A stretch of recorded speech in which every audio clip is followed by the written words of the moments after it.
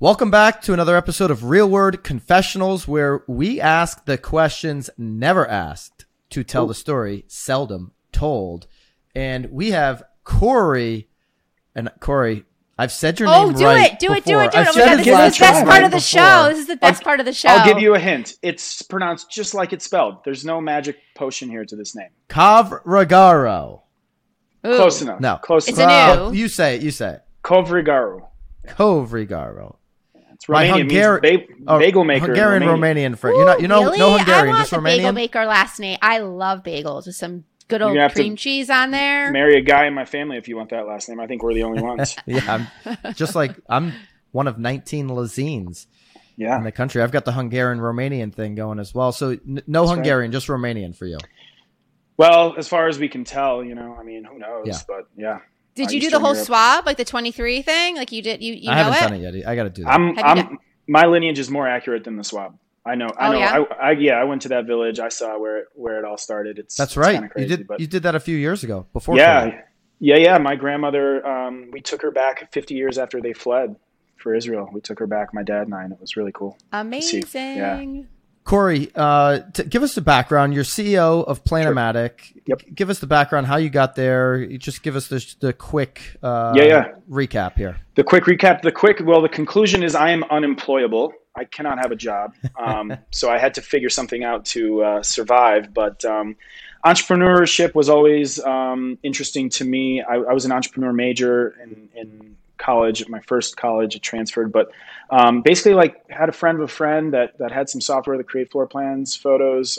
It was brand new, 2005. Agents were taking photos with their own cameras, which they still are sometimes. And so things have changed, obviously, but just kind of got into it, grew, bootstrapped our whole way up. So never took any funding or anything like that. But here we are today, nationwide, property insights, 3D, photography, floor plans for real estate nationwide. So we're a little over 40 full-time employees. We have our teams overseas for post-production.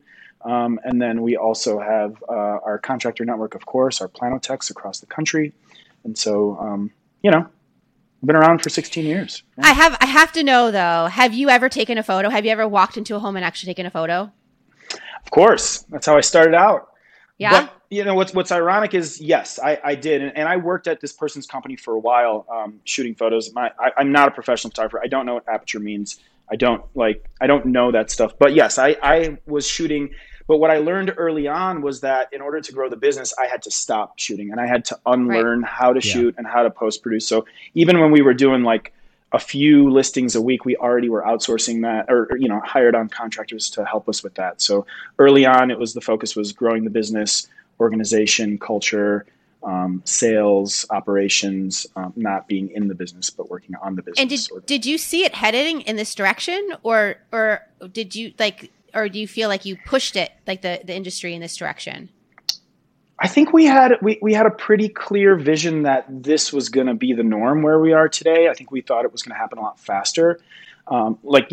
Back then people thought that there was going to be a real estate video on every single property in the country, right? Or let's say 3 years ago, everybody thought there was going to be a 3D model for every single property in the country. That's not the case. I mean, I like to quote my friend that he says, things have never moved so fast, but they're still moving super slow compared to everything else, right? So, yeah, I think we knew there were going to be professional photos. I think we thought there would be more floor plans out there, especially given what kind of goes on the East Coast. I agree. The rest of the country didn't really pick up on that. I think we saw that this was going to be the case for sure. Yeah, you've done an incredible job. I mean, nationwide for professional photography, floor plans company, it's unbelievable. We talked about it on my podcast in San Diego. Were we in San Diego when we did that? San Diego T360, right? That was like 2 years ago. It was T360, yeah. It was more than 2 years ago because it was before. Was it? Maybe it was 19 or 18, 2019. Talked about scaling the unscalable. I mean, that's essentially what you've done. Yes. Still working on it. Scaling the unscalable.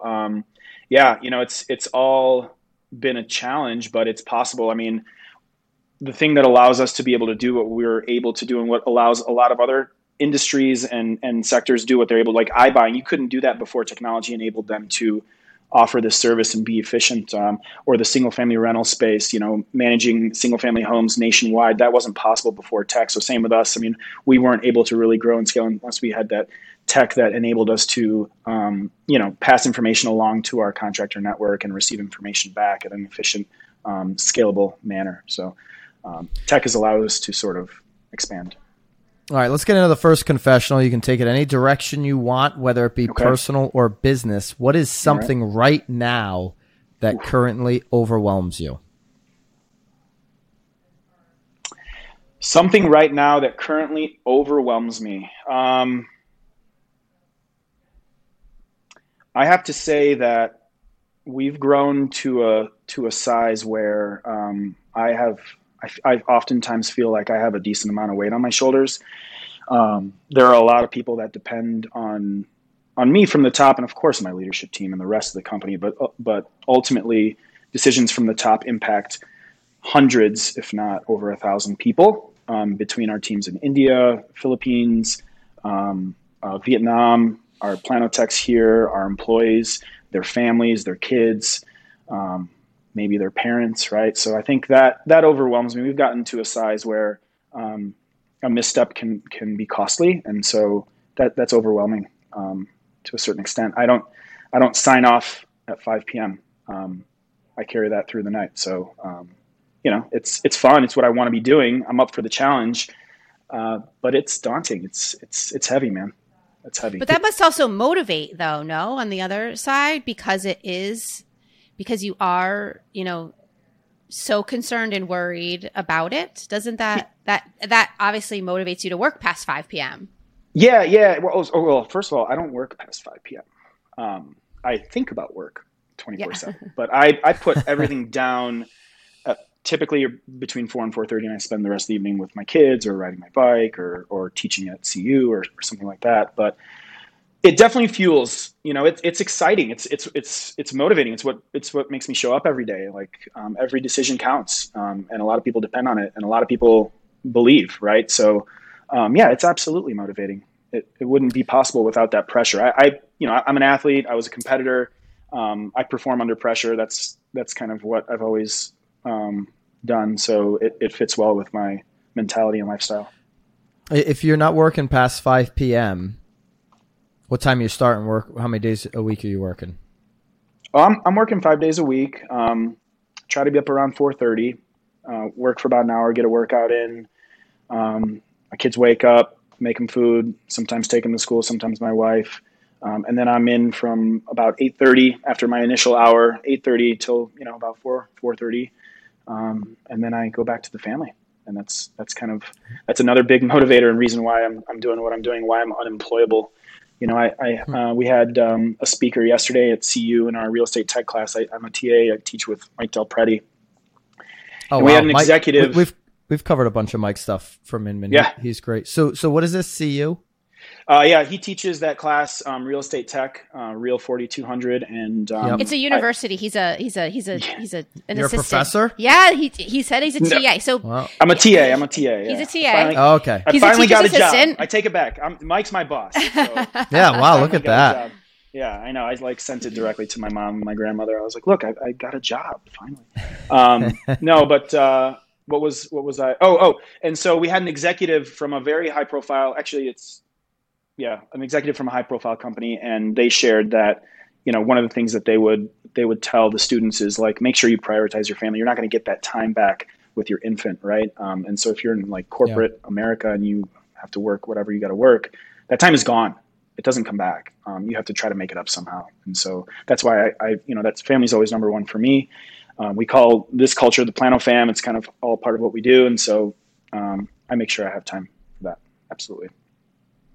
Mike, I haven't gotten a chance to ever really have a conversation with Mike, but seems like he's really emerged as one of the top handful of minds breaking down the industry, like the data, where it's headed. You've got a obviously relationship with him. Just I'd love to hear your thoughts on what he's doing for the industry.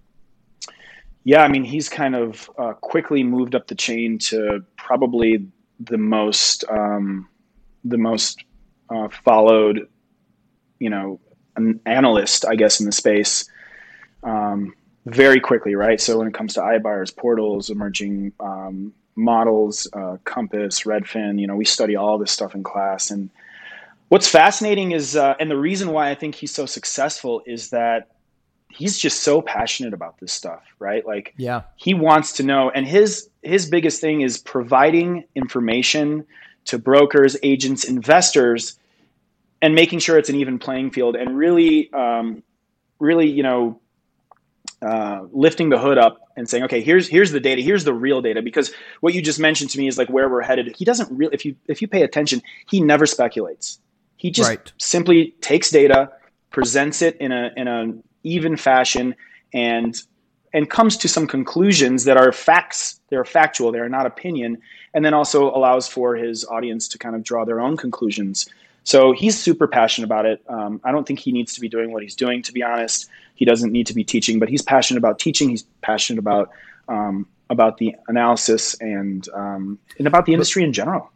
Because he's breaking down the industry that most people are not, different segments, like you said, iBuyer and these types of things, you can almost see where things are going because, okay, here's conclusion as of today, but that data really allows brokers to make a decision. I mean, yeah, you basically, he's in the, Stefan and Ivy Zellman league, with the work he's doing. So, all right, you said you think about work all the time. Confessional number 2. The question is, what do you think about most often? So what are you thinking about specifically most often? Breaking it. Well, I think about my family most often. I mean, I just kind of went over that. But if I'm not thinking about my family, honestly, I'm thinking about how I'm going to get outside and work out, usually on a mountain bike or a road bike, if I'm being completely honest about it. And you get ridiculous weather in Denver, right? Is that the story? I've never been. Yeah. Oh my gosh. Come visit. Yeah, we get ridiculous weather. I mean, it's like been 95 for the last couple of days. We have smoke in the air. It's pretty tough, but yeah, it's pretty schizophrenic. It can be 95 one day, 75 another day. In the winter, it can be 65 or below freezing. I enjoy it. I mean, I grew up in Michigan, so I kind of like saw all seasons all year, mostly winter, I guess, in Michigan, but no offense to my Michigan folks, but yeah, it's a little weird. We deal with it. All right. Confessional number 3. Yes. How have your faults hindered you from more success? You're obviously super successful, but how have your faults hindered you from even more success? Well, success is in the eye of the beholder, of course. How have my faults? So I'm a traditional visionary where I will change the plans on my team as the wind blows. And I think for the first probably about 10 years, I mean, we're 16 years in, but for the first 10 years, there was little to no focus. There was little to no emphasis on culture. I had little to no patience.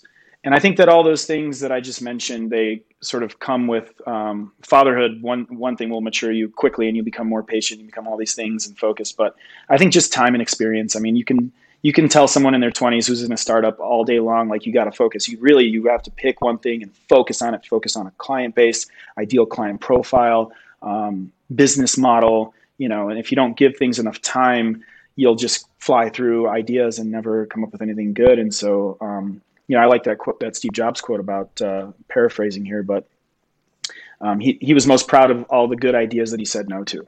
Right. And I relate to that. So, slowing down, focusing, and not driving my team crazy. Those are things that I'm still working on.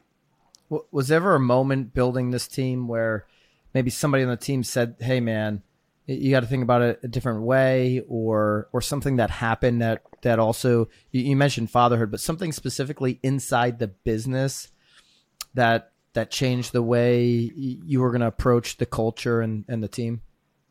Yeah, there were 2 people in particular here. One was her name is Stephanie Smith. She's our HR manager. She started out in our call center and she kind of moved her way up to this culture lead and then HR, and now she's got her certification and everything like that. So she really motivated me to put an emphasis on culture, establish culture, make it a big priority here at the company. And then And then my chief operating officer and good friend from college, Chad Gagnon, he kind of introduced this concept of focus. It's funny, like he's an integrator, I'm a visionary, so he kind of runs the operation, right? So he introduced me to this book, Traction, which I've talked about here before, but the EOS model. EOS, the entrepreneur operating system. Yeah. And so that changed everything. So EOS, we couple that with the 4 disciplines of execution. Those 2 books changed everything for us. But what changed things for me personally, though, is I started speaking to a mentor, actually a friend of my father's. I started speaking to him once a week about some personal issues, but more business issues. And that's also opened my mind. Just exposing yourself to experienced people who have been there, done that, is paramount, right? Like people have seen it. Did you take the EOS model word for word? Did you? I think you just said you might have blended it with something else, or are you doing it like step by step?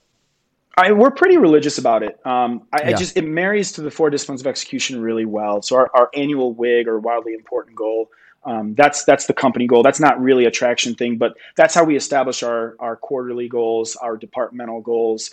So it's taking that 4 disciplines of execution, applying the lead measures versus lag measures, the wildly important goals and all that stuff, and incorporating that into EOS and your weekly leadership team and accountability charts, scorecards, all that stuff. It really works really well together. So, but we're pretty religious about EOS. I mean, we are having L10 meetings every Thursday, 8:30 Mountain Time, no questions asked. That's when it's happening. We have quarterly meetings. We have annual planning meetings.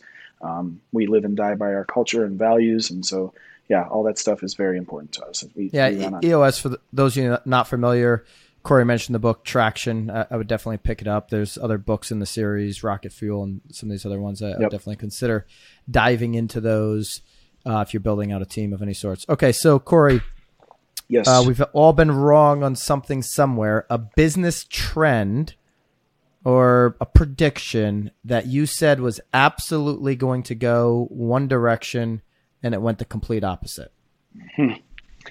Well, the biggest prediction that I can think of at this moment, I thought that the real estate market was going to completely collapse last year. I really did. At what point? And when were you thinking this? What month was it when you were thinking that? This was probably, March, April, when everybody started losing their jobs. We didn't know anything about, PPP loans or any bailout or anything like that. And I just thought to myself, no one's going to be able to afford anything, period. So we're like, what homes weren't transacting at the time because we were all locked down. So there was a point in time where it was like, what's even the value of a home today? How do you put a value on a home when you have no comps and you don't know who can afford what? And so I believed that the iBuyer model was pretty much done. I believed that the real estate market was going to tank, affordability was going to tank, and we were going to have another foreclosure crisis. And that's kind of the mentality that I had. And we were preparing for that. We're very heavy in the single family rental space, the owner operator space. Right. And so, we were well hedged against something like that. And I've always, thought that, because when home values plummet, that's when these companies kind of pick up inventory and rent them out. But that's really what I thought. I thought this market was, done for a while and was going to take a long time to recover. And it was quite the opposite, obviously. I mean, home values are through the roof. Well, for now, at least, home values are through the roof. People can't buy fast enough. There's the sprawl to go to single family homes. And that was that was not something I predicted. I didn't know that this remote work or hybrid was going to last or work very long, but it seems to be working really well. We've expanded our borders to the rest of the states to be able to hire talent, because talent's hard to find good people. And so I guess I was wrong about this whole pandemic. I was definitely wrong. Hope nobody took my advice. I think everybody was. I mean, for 2 weeks. Well, I mean, I feel like we were wrong for maybe 2 weeks, but yeah. Yeah, I mean, we were closing down offices. Yeah, we were getting rid of internet, getting rid of our cleaning ladies. I mean, we were. Well, there was nothing to clean. Yeah, I mean, we definitely took. Well, but even in our own personal homes, it was start crossing things off. Cross lines off the P&L at home, right? You have who knows what's going to happen? Yeah, absolutely. That was a message with the whole team for me when the NBA canceled the season. Yeah, right. Was when I said, hey, everybody needs to look at every business included, like Nicole said, every expense that you have that you don't need because you don't know what's what. But we were fortunate in suburbs in Connecticut where, being on the Connecticut shoreline, where pretty quickly we could see that, okay, there's going to be something here for us, because there was so many New Yorkers trying to get out of the city. And then you started thinking about how that would impact other cities. So it wasn't a long-term thing, fortunately. But no, those first 2 weeks of flattening the curve, nobody kind of knew what the heck was going on. So how quickly did you realize, okay, I'm wrong on this? Probably pretty quick.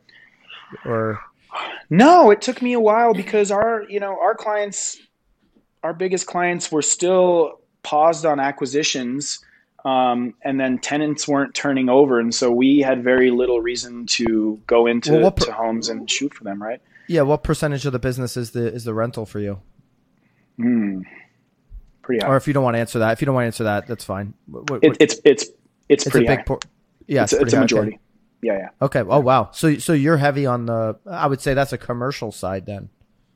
Well, people say commercial. I mean, it is specific. Like, when I think commercial, and that's another thing, I thought, office space and retail was like done. And I'm talking commercial multifamily. Yeah. Sounds like big multifamilies, right?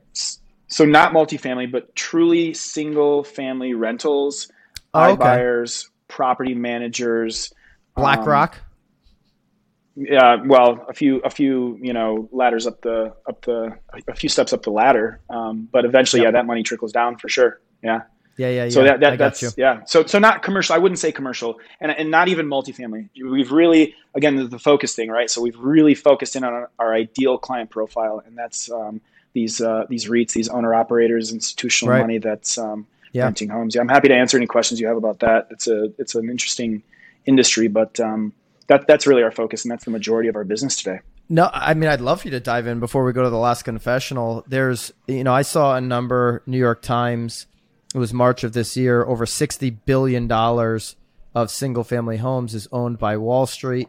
Certainly everybody saw that BlackRock was pushing another $6 or $7 billion in to that pot. They obviously see opportunity. There's single-family homes that everybody believes are at the top of the market or are overpriced, and there's local investors in everybody's market that are waiting for these prices to come crashing down. But the institutional money, Wall Street doesn't believe that they're going to come crashing down, or they wouldn't be pushing billions into this asset class. How are they thinking about it? Well, it's a long-term play. Everybody wants great cap rates, right? But it's a long-term play. When you're planning on holding for a minimum of 10 years, I mean, what's the difference if you buy a single family rental for 200 versus 220? It makes no difference, right? So that's their mentality. They want to get their hands on as many properties as they can. But like to give perspective, I mean, you just threw out some really big numbers, but to give the audience some perspective on really what the institutional investors are doing, I think between 2 and 2.5% of the single family rentals in this country are professionally managed today. 2 to 2.5%, right? So the rest are managed by mom and pop landlords and so forth. So the amount of opportunity that's out there right now, and the amount of inventory, not necessarily vacant or not, but there's so much room for everybody to get a piece. I mean, there's not enough inventory. They're building communities, right? They're building new construction communities to satisfy the demand for single family rentals, because it's through the roof. I mean, occupancy rates are like 98% with these portfolios. You hear a lot about, are they pricing people out of homes and this and that, but there's so much out there that they're not even making a dent. I mean, they're barely a player when it comes to the people or the organizations that are going after these single family rentals. And so I think from a larger perspective, it's not as much as you think it is, because the real estate value in this country is like, I don't know how many tens of billions or $1 trillion, right? So that's their mentality, though. But, to your point, I think it's 87% of single to 4-family rental properties are owned by the small investor, which is like to your just the person that bought a second house, that bought a, maybe has three or four properties in a certain town. So yeah, 100%. Yep. All right, Corey, you are right now. This is the last confessional before we go to Nicole's rocket round. The rocket round. We haven't changed. We got to get Rocket Loans to sponsor your rocket round somehow. Anyways, you are now the wizard of real estate. You've got a magic wand in your hand, but you can only change one thing forever in the industry. What would it be? And we're talking residential real estate industry. All right, I'm going to say something bold here. I would end dual agency, and I would eliminate the fact that the seller pays the buyer's agent commission. Wow. That was very bold. We haven't gotten that one yet, have we, Nicole? Oh, everyone's like, education. Yeah. Bringing up the continuing ed. How hard it is to get a license. Okay, so let's break this down. You kind of put two things in there. There are two things there. We said one, but you kind of did say two there. All right, so let's break them both down. I mean, there's a lot of lawsuits right now. And I have to be honest, I'm not privy to all the details in these lawsuits. Yeah. Okay. So dual agency. Why? Why? Because I know countless times I have friends who have won buyers who have won listings because they were represented by both agents, and their offer just went to the top because it's double dipping, right? It's double the commission, and that's just that's not okay. I mean, there's no way that's okay. I mean, the seller's agent doesn't even need to present other offers. Like the seller could not even know there are other offers out there. I mean, obviously that would be unethical and totally unethical. Certainly they could lose a license for that, but has it or could it happen? I think maybe a small percentage. Would you potentially see buyers then going unrepresented, just saying, okay, I can't get into dual agency, but I'll just choose to be unrepresented so that I'm dealing direct? Because you do have a percentage of buyers that are like, I just want to talk to a listing agent. So some buyers may choose to say, well, because they know because they probably think that exact scenario, that their offer is going to be brought to the top. I'm going to unrepresent and see what happens here.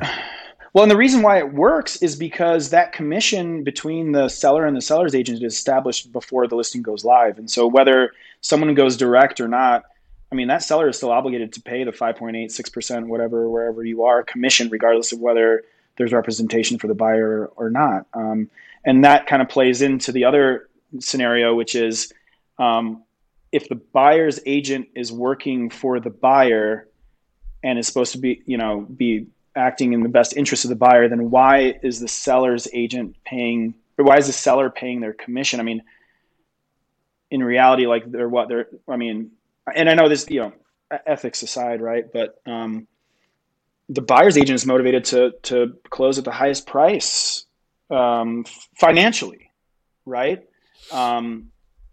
And so just based off financially, not their ethics. It's just financially, yeah. Not in terms of fiduciary or any of that stuff. It's just interesting to me that they're working for the buyer. They're looking for homes to buy, and then they're paid. It's like, what if you're not getting a divorce? What if someone's getting a divorce, right? Can you imagine if you went to court and you were relying on the other party's lawyer to represent you?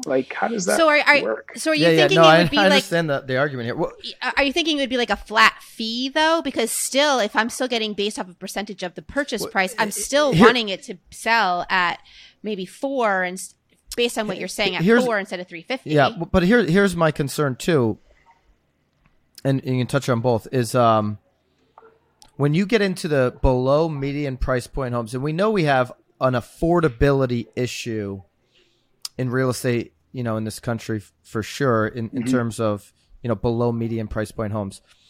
You have somebody trying to buy a $250,000 house, and they're very uneducated in the process.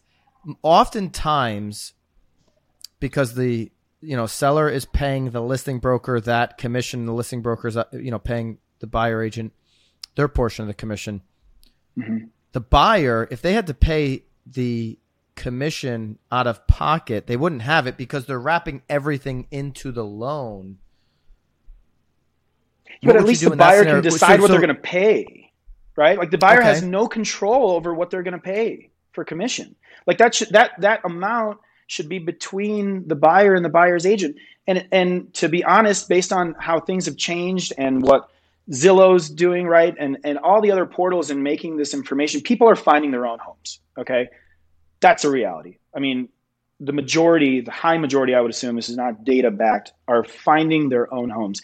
And so, does that commission potentially need to be compressed? Then, I mean, maybe. Like, let's allow and it is. For. I mean, it's been compressed, yeah. But I think that business needs to be between the buyer and the buyer's agent. I mean, in a market like today, you may want to negotiate that, right? I don't know. Maybe you do, maybe you don't, but at least you want to have control over how much or if you're paying a commission or not, and not to be, I think Redfin did a great service by posting that buyer's agent commission. There's no reason why that shouldn't be transparent, right? And that's one step towards transparency. I agree 100%, by the way. But then, you've got situations, right, where like you got that whole story here in Denver with Trailora, I believe, and please, don't quote me, I don't know, but their commission model is different, where they're paying a buyer's agent commission that's much lower. Well, then buyer's agents are less incentivized to show those homes, and that's not in the best interest of the buyer either, right? Like if I'm an agent and I'm representing a buyer, I hope that I'm an ethical person and I'm definitely going to show them all the listings, but am I going to like really try to push this listing that's going to pay me a third of the commission than the rest of the listings? I think that argument is kind of off the table at this point, because to the point you made earlier, buyers are finding their own homes that they want to see online. So they are driving the bus on which homes that they do want to see. So there's not much of where you had the book. It's like, I got to rely on my buyer agent to like bring me properties or anything like that. Right. Where a valuable buyer agent comes in is top level service, being able to educate somebody through the process. And so ultimately the good agents in this industry, because listen, gun to my head, does what we're saying happen to the buyer agents? 100%. 100%. This will happen over the next 10 years. Gun to my head, my opinion. Yeah. So buyer agents, extremely vulnerable over the next 10 years, the way it looks today. Lots of changes coming. And I've said this for probably 10 years, right? But eventually I'll be right if I keep saying it. Here's what's going to happen. The good agents, the great agents are all going to go to the high end, because if I'm working with somebody who's looking for $5 million homes, they want the concierge level of service where everything's going to be taken care of, and they're going to want the process. If I'm buying a $200,000 home and I can literally, because I can't wrap in buyer agency fees into my mortgage, I literally might only be able to afford, $500 for a buyer agent. Who in their right mind is going to provide the level of service necessary to educate somebody to take everything off the table for them for $500? And I agree with that. And I don't think it's $500. And I don't necessarily have a solution. I don't. But I just, the fact that that's in the control of the seller and the seller's agent, I think is misrepresenting the buyer. You know what I would love from a buyer's agent, like I started a small single family rental fund. And so we have a small portfolio. We're in Birmingham, Alabama, and looking elsewhere. But what I would love from a buyer's agent is to find, because we're finding that there are a lot of deals like this out there, find deals that are off market. Like if I'm going to work with a buyer's agent, that's the primary goal that I have, is find something that nobody else knows about, right? Find like that deal if they're out there. That bring I think me there's some value. Tremendous I understand. Bring me some, right? Yeah. But there's plenty of value walking people across this. Yeah. My point is, you're pretty sophisticated in real estate. So same thing. I would never need. I mean, I would never need somebody, even another market, helping me through the process. I've been, I know the process, and so I want, extreme value in anybody that I would pay a fee to in my situation. But if you're only making this transaction once out of every 10 years, you're going to do it 3-4 times in your life. There is value to somebody literally holding your hand the entire way and taking the best buyer agents take stress out of the process, because it's one of people's most stressful times. So it's whether that's, legitimately helping them move or whatever, like it's removing the stress is the value of a great buyer agent. It's psychology though. And we teach this in class. Homes. Actually, Mike has, but Mike has a whole class dedicated to risk aversion, and that's psychology. And human beings are risk averse. I mean, human beings, generally speaking, are more terrified to lose $5 than the joy they get out of making $5. And so because of that simple psychology, you've got things like, high frequency, low risk, which is like an Uber ride. You can try an Uber ride, or Netflix. You can cancel that after a month. But low frequency, high risk, right? Like divorce lawyer, I mentioned that. Buying a home. That was a great example, by the way. Right. Maybe buying a car, right, is closer to low frequency, high risk. And because of human psychology, and we ask this question of our students, how many people here think that the real estate agent is going to be eliminated? These are seniors at CU, at University of Colorado. And it depends on when throughout the class we ask them, because once, like if we're focused on iBuyers, then all of a sudden, in the next class, they'll say agents have, 5 years to go. Right. But then we maybe bring someone in from RE/MAX, and they explain the business model and why it's successful. Then it's like, well, wait, they're not. And then we get into risk aversion, and then everybody really understands that it's such a big decision that emotionally and psychologically, people need an experienced person to help walk them across the line, especially for first-time or second-time home buyers who haven't done it very much. It's absolutely necessary, and I believe it's here to stay. I believe that professionals are needed to help with this decision and to help with everything. It's not just finding a home, right? It's the due diligence process. It's the financing is a big deal. It's the number one reason why deals fall through, right? So help with financing. So we talk about this stuff all day. Well, not all day, but during class, it's awesome to think about. No, it's fascinating. I'm so glad you brought it up and went a totally different direction than we've ever heard, because it made the entire podcast. So what's Mike's take on what you just said, dual agency, and if you know it, I'm sure, sitting in those, helping him with those classes, it, dual agency and the buyer commission thing. Well, so every time he asks me a question during class, he prefaces and says, because he thinks I have a problem with this, like, without giving your own opinion, Corey, can you explain such and such? And so when people ask him, he says, he'll go like this, I don't know. What do you think? How do you see it? I don't think he's got a stance on that. He's really not a speculator. He does not speculate. He does not try to guess. And I don't think he doesn't know what all the answers are. I mean, he does a lot of consulting for different companies, but does he think that?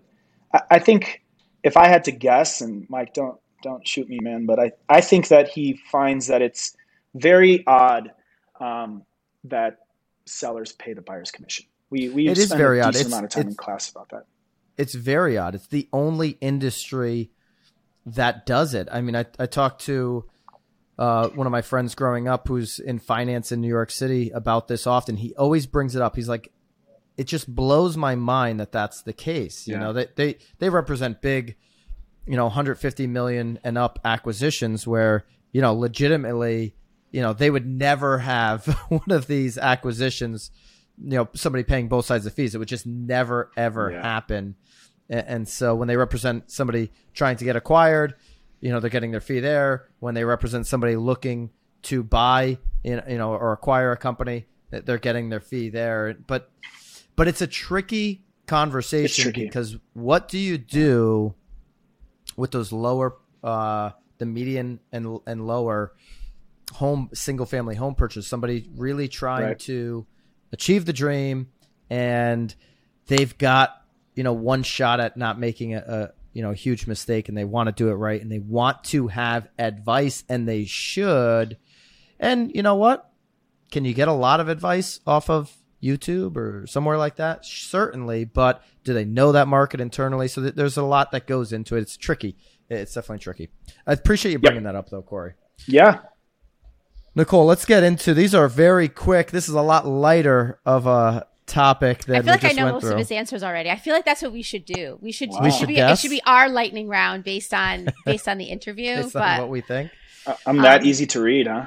no, I don't know. I don't know no. about You're that, very Corey. clear. You're very clear, which is. But again, it's sort of. This is just like a this or that. It's just supposed to be fun. Okay. It is very lighthearted, and again, it's lightning. So just answer, and we move on to the next. Ready? Cool. Okay. Yep. Phone call or text? Phone call. Facebook or Instagram? I'm off both. Both, really? For good? I'm For off life? both. What is it? Social dilemma? I couldn't do it anymore. When I realized there are Wow. 5,000, like hundreds of thousands of people working every day Did you to ever figure out end how up to keep watching me. that? You never their ended up app. watching it. Yeah. I'm a LinkedIn is- junkie, but I am off Instagram and Facebook. I love LinkedIn. It's been like that for like a year plus. Yeah. Yeah. All right. iOS or Android? iOS. Work hard or play hard?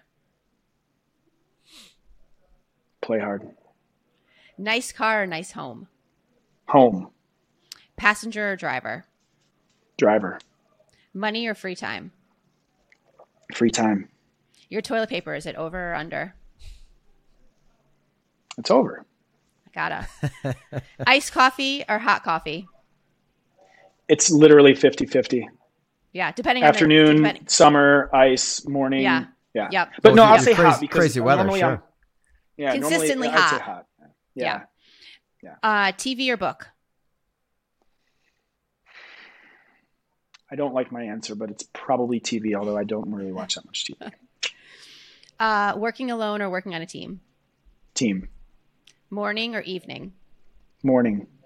Chocolate or vanilla? Chocolate. Family or friends? Family. Netflix or Family. Friends are family, actually. I take that back. Hulu? Okay. Netflix or Hulu? Netflix. All right, and then lobster roll. You do it with butter or do you do it with mayo? They don't have lobster I would do rolls. it with- He must I have would- had a lobster roll. Yeah, no, we traveled in Maine and stuff, and there's like Lobster Shack here. I'm No, sure. definitely butter. Not There you huge on mayo. But a fun fact on that, I got gout like 2+ years ago, and I stay away from shellfish, red meat. I can't do it anymore. So, And that's what that's been a big- causes it? Shellfish, Does big it? time. Yeah, Oh, I shellfish. thought it was Shellfish. like high fatty foods. Shellfish, No. red meat, booze. Huh. If you're Alcohol. like, Yeah. if you're really hammering all three of those Luckily, all I've the never time, had gout. I should be like the you spokesperson. should be. No, I'm joking. you've got a decade or two till you have to probably worry about that. I drink, and I think today we're gonna have 2 lobster rolls because we A have decade or we have two, our huh? review. Nicole's probably Right. older than you, Corey. Oh, easy. Not to give away her age. How old are you? I am 38.